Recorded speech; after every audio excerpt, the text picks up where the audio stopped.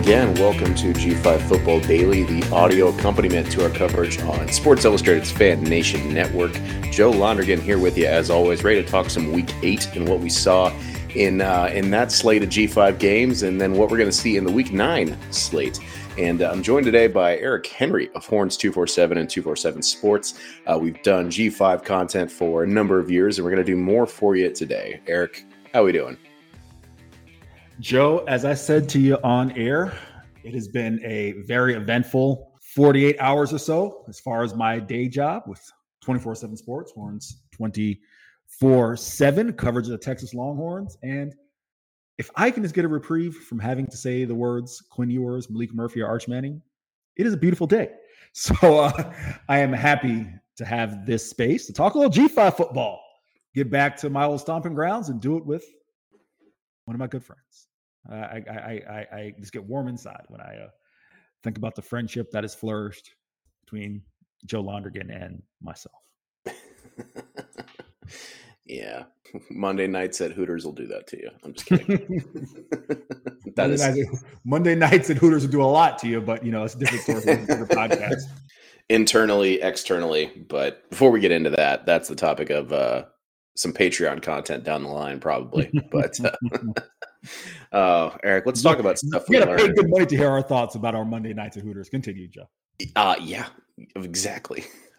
I know what I have. I know the value. 3 things we learned from the weekend, Eric. Let's jump into however many we have, really, or just 3 things in general that we noticed, observations. My first one: Nevada winning a game for the first time in 411 days, over a calendar year for Ken Wilson and his staff. Ugly game with San Diego State, but ultimately they did more in the end, forced that turnover to get things done for themselves, and they get a road win, which makes it a little bit sweeter. San Diego State looking pretty bad, wheels coming off of the Brady Hoke train a little bit, but anytime you can get kind of that injection of energy into your program when you've had just nothing really to celebrate for that long, good for the Wolfpack. That's my takeaway from that. Joe, my first of 3, Conference USA. Right? When you think you know everything, the answers kind of change. So let's start, right, with the fact that the Liberty Flames, it wasn't pretty, but they found a way to fend off Middle Tennessee, Nick Vadiato. Caden Salter just having a really great year. 16 carries for $160 on the ground. They're leading the pack.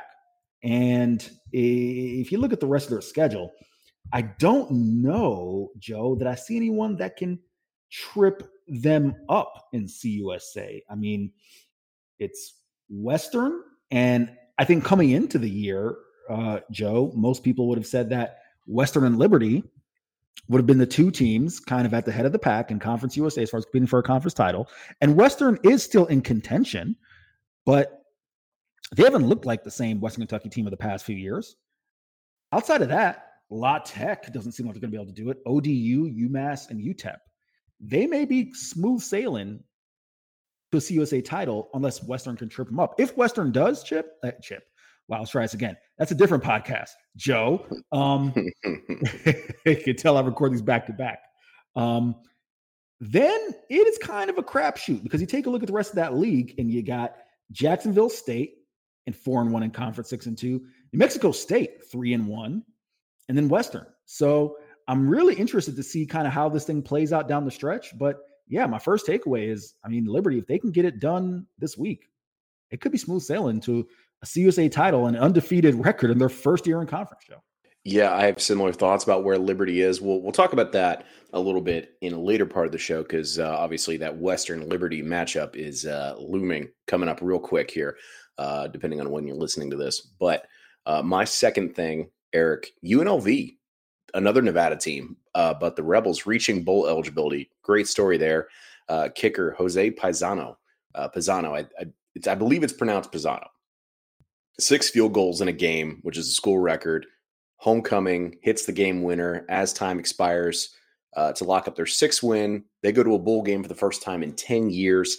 And they do it in a way where, like, Colorado State had so many chances to win this game, and UNLV just had an answer every time. It was such a, like, it was such a crazy game and such a crazy ending to a game, and nobody saw it because it was on Stadium.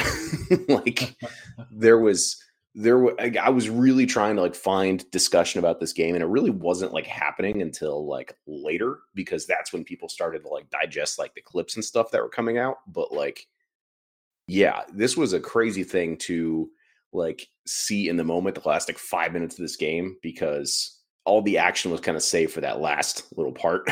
But yeah, this Jose Pisano kid, former JUCO soccer player, decided he'd give football a try, and he was somewhere before UNLV, but ended up at UNLV for this season, and he's been Mountain West Special Teams Player of the Week twice, doing some kicking the ball real good. Joe, I'm going to combine a few here into one. So maybe this could be 2 and 3 for me, or it could just be 2. I'll let you decide. I have been very critical of 2 coaches, one more so than the other, but I'm lumping them in. Biff Poggi at Charlotte and Mike Bloomgren at Rice, for 2 completely different reasons. One, Mike Bloomgren, it just seems like he struggled to get his team over the hump the past few years, and especially this now being where he's at Rice. I believe this is his 5th year, if memory serves me correct. Could be year 6. I had to double check on the fly, but I felt like they really need to be something other than just a 500 team, because that just wasn't going to cut it. Another 5-win year wasn't going to keep Mike Bloomgren employed for a 7th season. He's in a 6th year now for a 7th season at Rice. They got a win that, quite frankly, I thought could have gone either way, but it was a very decisive win, Joe, 42-10, going to Tulsa. So I have to give them credit. JT Daniels played a hell of a ball game, kind of for 3 total touchdowns, threw for 342 yards. With Charlotte, if you've heard our podcast, you've heard my critique of Biff Poggi. I thought it was just running off at the mouth, being ridiculous in terms of the way he's kind of handling business there. All that matters, and I said this when we talked about the start of the year, Joe, all that matters is if you win. They were 1-5 entering this game, and they had to hit the road to go to ECU, the game that I know a lot of that Charlotte fan base definitely wanted, and they got it. By hook or crook, they got it 10-7. That is all that matters. I do not know whether or not Charlotte will win again this year. Take a look at the rest of their schedule, Joe. They face Florida Atlantic, Tulsa, Memphis, Rice, and USF. All teams that you can make the argument are better than them and in some sort of bowl competition. I don't know if they'll win again this year, but I'm willing to say that getting that win over ECU is at least enough to bring Biff Poggi back. And I'm not saying that, he was in danger of being fired. Using his own words, he said, if I don't have this thing turned around in year 1, I'm walking away. Well, I'm certainly not expecting him to make good on that promise, but at least feel that, Joe, quite frankly, 2 wins this season, having pushed, who'd they push? I believe it was Washington. They pushed, but if they didn't get smoked by Florida, they pushed Navy. I at least feel like that's a little more in line with what the expectation should have been for this season entering the year. Yeah. And I mean, I think we've talked about it a lot, but I mean, I think the issue, for a lot of Charlotte fans wasn't that the Charlotte team is probably going to be pretty bad. It was the bizarre expectations that Poggi set prior to this. And it's still baffles me why he did that. But hey, yeah, congrats. You're good enough to beat a ECU program that's also in a really bad spot right now. I mean, yeah. They are missing Holt Nailers very badly. That much is clear. But yeah, win is a win for Charlotte, I suppose. First FBS win for Poggi, first win in the AAC as a member of that conference for the 49ers. And yeah, that was your 2 and 3. Yeah, I'll agree with you on Bloomgren. I think he's starting to get it figured out there. We'll see if they can keep this going post Luke McCaffrey, whenever that may be. But he's playing out of his mind right now. He's an alien. he's so good. And also JT Daniels, when he's healthy, can do some good things with the football every now and again too. My last one, Eric, we got a ranked James Madison, still undefeated, 7-0. Their most recent win against a Marshall team where they got that win 20-9. And now they've got Old Dominion coming up here. I really think they finished the year undefeated at this point. They've got I think the hardest part of their schedule behind them. And now that they're finally in the rankings, it's cool to see. Obviously, they're still postseason ineligible, which is, it's is wild. But Eric, I'll ask you: do you think, like, when they made these FCS to FBS transition rules, do you think they actually, like, realistically expected any of these FCS teams making the jump to be as good as James Madison has been the last, like, 2 years? Well, short answer is no.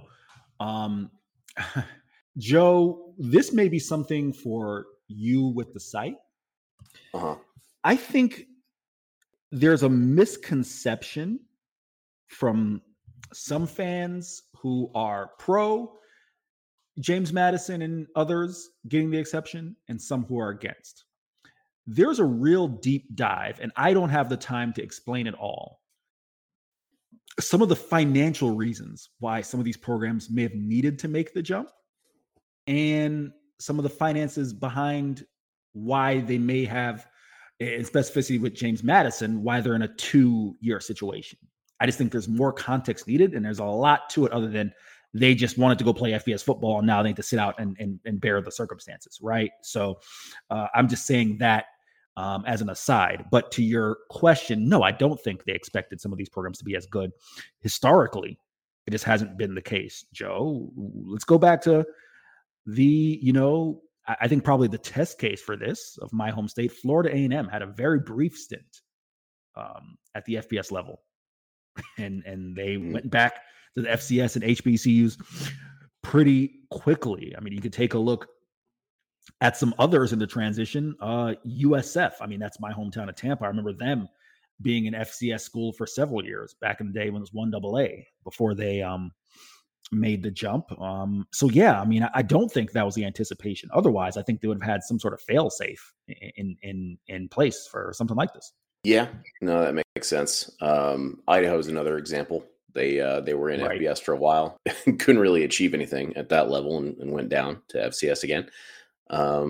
But yeah, I mean, that's fair. There's definitely financial circumstances there. I think Sam Houston was running into that. I believe Matt Brown at Extra Points wrote something about that earlier in the year. But yeah, there's multiple reasons why these are in place. I don't agree with most of them. I'll leave it at that. But that's what we learned. Eric, something else that was interesting this week, we got a closer than expected matchup between Air Force and Navy in Annapolis. Air Force ultimately winning that game, but Midshipman giving them more of a game than I think we anticipated. And but thankfully, Air Force defense certainly showed up. And who else showed up was Zach Larrier throwing that, 94-yard touchdown pass, longest touchdown in Air Force history, longest play from scrimmage in the history of Navy Stadium. It was the longest play in Air Force's history, actually. But for those who aren't familiar with the Commander-in-Chief's trophy, essentially what happens is the Service Academy, who beats the other two in the same season, gets a trophy. That's where Air Force won it last year. They will likely retain it this year if they keep playing the way they're playing. They got to beat a Army team that has missed some opportunities, let's say, in the next couple of weeks. But Eric, did you get a chance to catch any of Air Force's victory over Navy this weekend?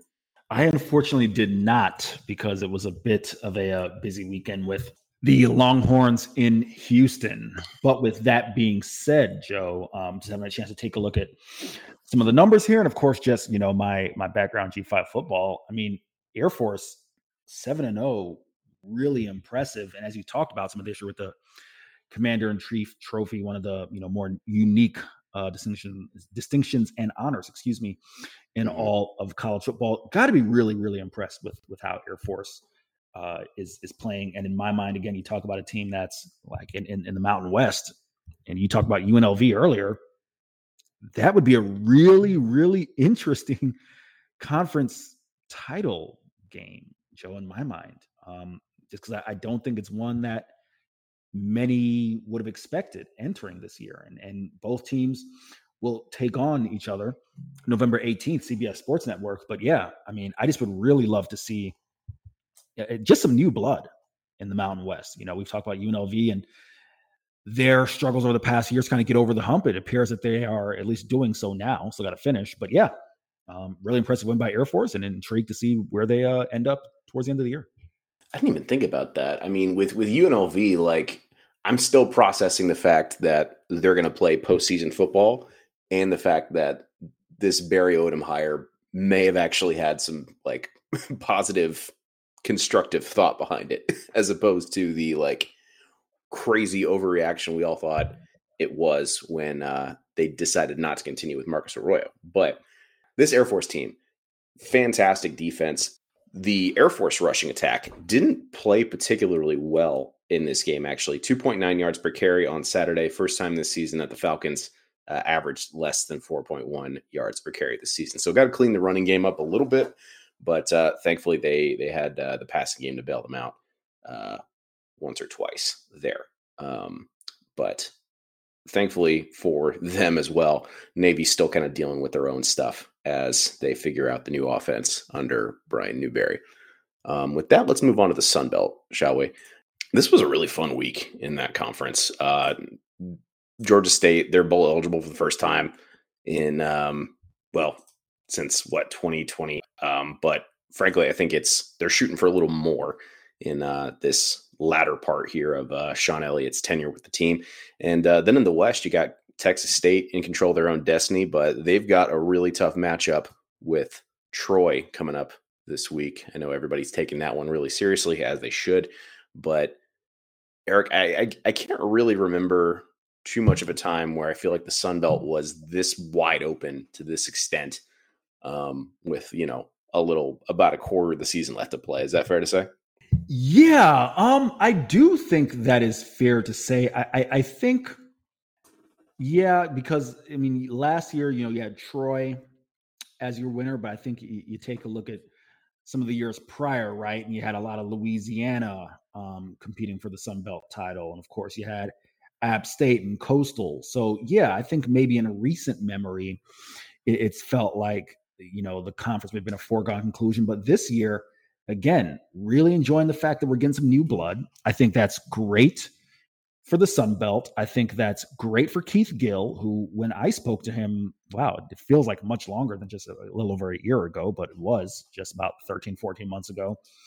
At Bobcat Stadium, he spoke about the new additions, getting James Madison, getting Marshall and others in Southern Miss, and being really excited about where his league was and the strength of the league. And Joe, I just think a year like this is a testament to what he has wanted, because your App States, your Marshalls, granted Coastal Carolina, a lot that's been with Grayson McCall, but I feel confident in what they've built. Those programs, even, Louisiana, those programs are going to be there. Those are going to be your stalwarts in my mind.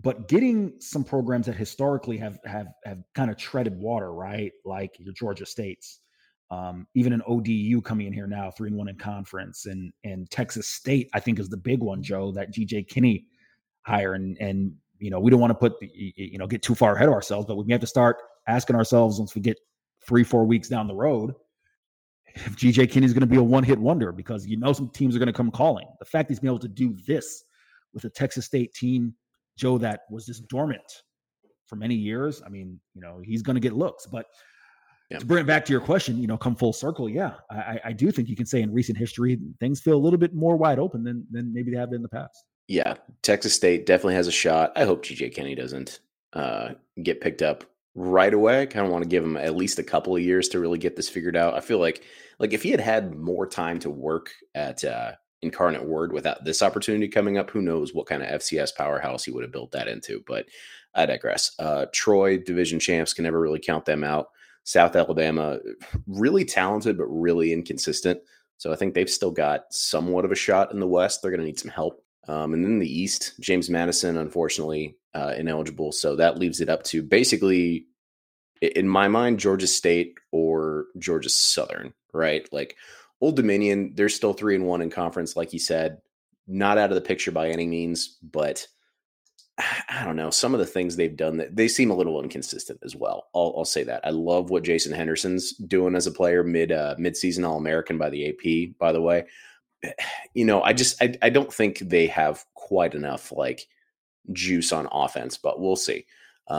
Coastal, oh man, can still, I guess technically they're still in it, right? But if this injury to Grayson McCall from that, uh, let's say bump on the head he took in that Arkansas State game this past week, if that's like a long-term thing, then I think they're pretty much done, unfortunately. But because Tim Beck finally unlocked him the last couple of weeks, and it's just not, and he wasn't really getting it going in the early part of the season, but in that Arkansas State win and that App State win, he has looked like his old self. But who knows if we're going to be able to get him back to that point, before it's a moot point, if that makes sense. Because I mean, he's their team. He's the heart and soul of that team.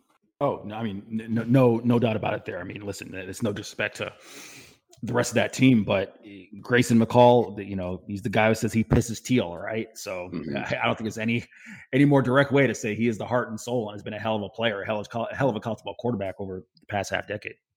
Marshall, like, I think it pains me to say it a little bit, but I feel like they're out of it. That 1-2. I mean, I don't know. Looking at their schedule coming up, the Coastal game is weirdly winnable. They've got App State at their place, which is beneficial. App State's really bad on the road, but then they got to go to Georgia Southern, then they got to play South Alabama, and then they have Arkansas State. So I don't know. Maybe I'm speaking too soon. They have 5 games left, and I would say 3 of them are winnable. So they're 4-3 now. So that puts them at 7 wins. So I guess, that's a bowl team, but if they already have the 2 conference losses, it's going to be tough to overtake some of these teams that are closer to the top and have easier schedules. And then Southern Miss, man, what happened? That's been an interesting one, Joe. That has been an interesting one. Yeah, 1-6, not doing a whole lot to move the needle in the right direction, unfortunately. And this is coming off of a year, where Will Hall seemed like he really had it together. Joe, listen, it's tough because in my mind, yes, they won 7 games, but they did and have lost some talent. I mean, when you lose a guy like Jason Brownlee, that hurts. And we all know, just the success that he had there at Southern Miss. And it just seems like the quarterback situation, again, there for the Golden Eagles it's been kind of a revolving door, not necessarily due to any circumstances of what Will Hall's trying to do. Some of it was injury in the first few years. Remember that 2021 year in which they had to go to the Superback because they had quarterbacks who were banged up. But in my mind, it comes down to that, Joe. I mean, Rodriguez Clark was a guy who was really productive at Memphis, and you think he goes to Southern Miss, you think you pair him with Frank Gore Jr., you think you got a dynamic running game, but when your quarterback position isn't really stable, I think that's asking a lot of them. And I mean, look at Frank Gore's production now in his, this is red shirt, or not red shirt, because he's the part of the COVID year. So he's got the COVID year junior. That guy was a 1,300-yard rusher last year, and he's averaging 3.8 yards per attempt, right? So I think that just goes to show you that the quarterback situation just hasn't been there. And just kind of piggyback off that, Joe, real quick, that's a guy who I worry about because he's had 643 carries in his collegiate career. And at this production, he's probably going to look to come back next year. You got a college running back who's going to get north of 800 carries in his career. That doesn't do well for his pro prospects. But nevertheless, I just think that's been the big thing. Also, defensively, they've struggled as well. But yeah, it definitely an interesting situation there with Will Hall and the Golden Eagles. Yeah, on the NFL question, we are talking about Frank Gore Jr., i.e., the son of the most durable NFL player ever, so to speak, right? So who knows? That is true. Frank Gore Sr. played 1 billion years. So maybe it's just in the blood. I don't know. But I guess I'm always biased when I see running backs, collegiate running backs take a ton of carries, and it makes me just wonder, like what if? I mean, can we have a little fun here? And granted, I'm asking you to do this off the top of your head, so I apologize. I shouldn't do this to you. No, you can. Please, let's have fun. I think of a college running back. I don't care if it's, obviously for the sake of this podcast, we'd want to be G5, but just someone who was really great in college, but for whatever reason, it didn't really work out in the NFL. And you think maybe this had too much tread on their tires at the collegiate level. I'm going to give you one, and I think I'm leaving you an obvious one if you just think about it. But the guy in my mind is Benny LeMay. Benny got a lot of carries at Charlotte, and I think just too much tread on his tires.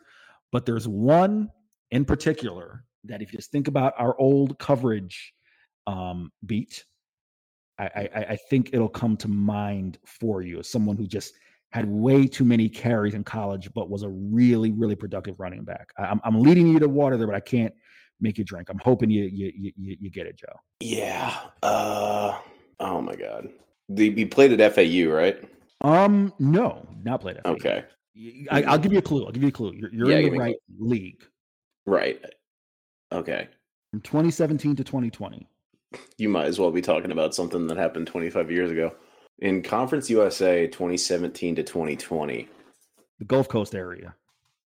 Conference USA. DeWayne McBride, right? No. DeWayne McBride is actually that's you got the right team, but DeWayne McBride, didn't have as much tread. Spencer Brown. Okay. 900 carries for Spencer Brown. And after that 272 carry year in 2018, he went down and had 3.8 yards per carry as a junior. And I'm looking at it now. And then by 2020, that's when he started splitting carries with the aforementioned DeWayne McBride and Jermaine Brown Jr. And yeah, just a guy who never really got much of progress. I guess, maybe I'm reading too much into it, but it's kind of where I think of when I look at Frank Gore's usage. I mean, I think you can say the same thing about a lot of different running backs over the years. And you can maybe even apply that to some other positions too. If you put too much out there as a college player, then might not have a whole lot left in the tank as an NFL player. Who knows? Maybe that's a modern philosophy that some players are starting to understand, but who knows?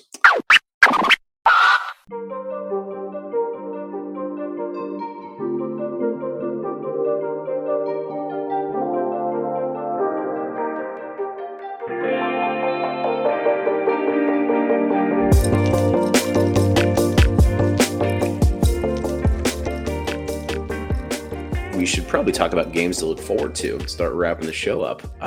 Eric, my first one, obviously Western against Liberty on Tuesday night. WKU's last two losses been pretty bad outings offensively. Lost that Jacksonville State game last week by a field goal. Certainly not going to be any easier going against Kobe Singleton and that Liberty defense. And like we were talking about, if Liberty does win this, I think they've got a spot in the CUSA championship game basically locked up. And then depending on what happens in that other Tuesday game, we might have to have a serious conversation about New Mexico State making the championship game if Western can't get it done. That is definitely an interesting one, Joe. As you said, if Western can pull off the upset, then we got some real chaos in Conference USA, and that's going to be interesting to watch. I am staying in Conference USA, and I am looking at the FIU Panthers and Jacksonville State. Let's start with the Jacksonville State side of things. They need this win to keep pace in CUSA in case the aforementioned loss happens with Liberty. Jacksonville State earned their first FBS win. Give you guys a little history lesson. 2020, the COVID year, when they were an FCS team and FIU was an FBS team, they made the trip to Miami and beat FIU on their home turf. Remember that one vividly. There are players from that Jacksonville State team that are still on that roster and players from the FIU team that are on that roster. The Panthers, it's a big one for them, Joe, because if you take a look at their schedule, it's pretty tough. They've got Jacksonville State, they've got Middle Tennessee State, they've got Arkansas, and they've got Western Kentucky. So you can make the argument that if FIU is going to go bowling, we know for a fact they need 2 more wins. Despite how much of a struggle, it is there in Arkansas, they just fired their offensive coordinator. That one you think is going to be tough. FIU has historically been bad at Floyd Stadium in recent memory, in recent history. I can attest to that. And then Western, still have to think that that's going to be a tough challenge as well. So they're going to need probably this one and maybe Middle Tennessee State. So definitely keep an eye on that one. And I think it's For FIU, as far as their bowl chances, we're going to learn a lot. And for Jacksonville State, them to keep pace in the CUSA race. My second one, it's in the MAC. Should be a fun one in Athens for Halloween weekend. It's Ohio and Miami, two schools that do not like each other. Saturday at 3:30 Eastern. I think Ohio's job got a bit easier, which is, I don't know if that's the nicest way to say it, but considering the injury to Brett Gabbert on Saturday, but their backup quarterback, Miami, did not look ready for the moment. So that's a bummer to see a guy who's given so much to that Miami program. Looks like he broke his leg. I'm gonna just say that. I don't think they really discussed too much of the extent of it. I know he had surgery to put a rod in, so that's going to take a long time to heal. He's obviously done for the season, but they're not exactly playing perfect football at the moment, Ohio. So this could be a moment for that Miami defense that's been playing really well, and some of these younger guys to have that hero moment and shut down the rival, and in the process make it a whole lot harder for Ohio to get back to the MAC title game. So there's your MAC title implications, a rivalry game. It's some good old fashioned hate. It's a good little atmosphere there in southeastern Ohio. Joe, I'm going to speed through this one here. FAU and Charlotte, really interested to see it. Games on ESPN2.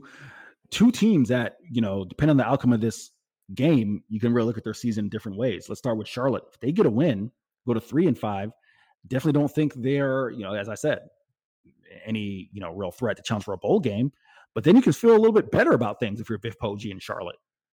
FAU, that's a tough one because they got smoked by UTSA. I know that they were really hoping for a better performance against the Roadrunners. And if they go to 3-5, then you're almost, in a position where you got to virtually win out to make a bowl. And that's been an interesting program because we know the success they had under Lane Kiffin kind of hit that low with Willie Taggart. They didn't get the injury, as far as the quarterback situation. Daniel Richardson's filling in. LeJontay Wester has been one of the top receivers in America, top 5, top 10 in catches, but they need this one to really kind of keep pace. And really kind of, I'd say for that fan base, it'd be nice for them to be rejuvenated and get back to a bowl game. So definitely keep my eye on that one. My last one is UNLV and Fresno State. We've talked so much about UNLV and their kind of team of destiny moment they're having, reaching bowl eligibility. But and then, of course, with the other team in the Mountain West that's doing really well, Air Force. We haven't talked too much about Fresno State the last couple of weeks. That loss to Wyoming kind of put them off the national radar a little bit. They came back, had a 1-score win over a kind of an average Utah State team, if we're being honest. So this is kind of a window for them to come back and say, hey, look, we're still here in terms of the New Year's Six conversation and the Mountain West title conversation. So that'll be a big one for the Bulldogs and a big one for the Rebels as well, as they look to, continue this incredible season by their standards that they're having. So Thursday night on ESPN2, 6:30 Eastern, has potential to be the game of the week in my mind across the GUFI. What am I talking about? You can tell it's been press conference day and I've been going since 10 a.m. Across the G5 landscape, Georgia State heads to Statesboro, Allen E. Paulson Stadium. Going to Georgia Southern, a lot of big-time playmakers, Davis Brin, Marcus Carroll, opposite sides, opposite teams. I'm really interested to see how that one turns out because this is, Georgia State really has a chance just to continue that momentum and push for a Sun Belt, conference title berth. Georgia Southern, they've been very good as well, and just love that little matchup down there in the Peach State. So that definitely keep my eye on that one on Thursday. Another fun slate coming up for sure. We're going to be busy. We're going to be covering it all for G5 Football Daily. If you Google us, you'll find us on the Sports Illustrated Fan Nation Network. You can follow my coverage along with me and Mr. Kevin Barral doing mostly FIU stuff. If you want to follow us on social media at G5 Football Daily for clips from the pod. And then, of course, I'm at JOEHIO_. Eric is at Eric C. Henry _. Follow his work on the 247 network and come back hopefully later this week. We're going to try to get a second episode to you. We are, as we said, we got travel and all that, so we're going to do our best. All right. Happy football watching, everybody. We'll talk to you very soon.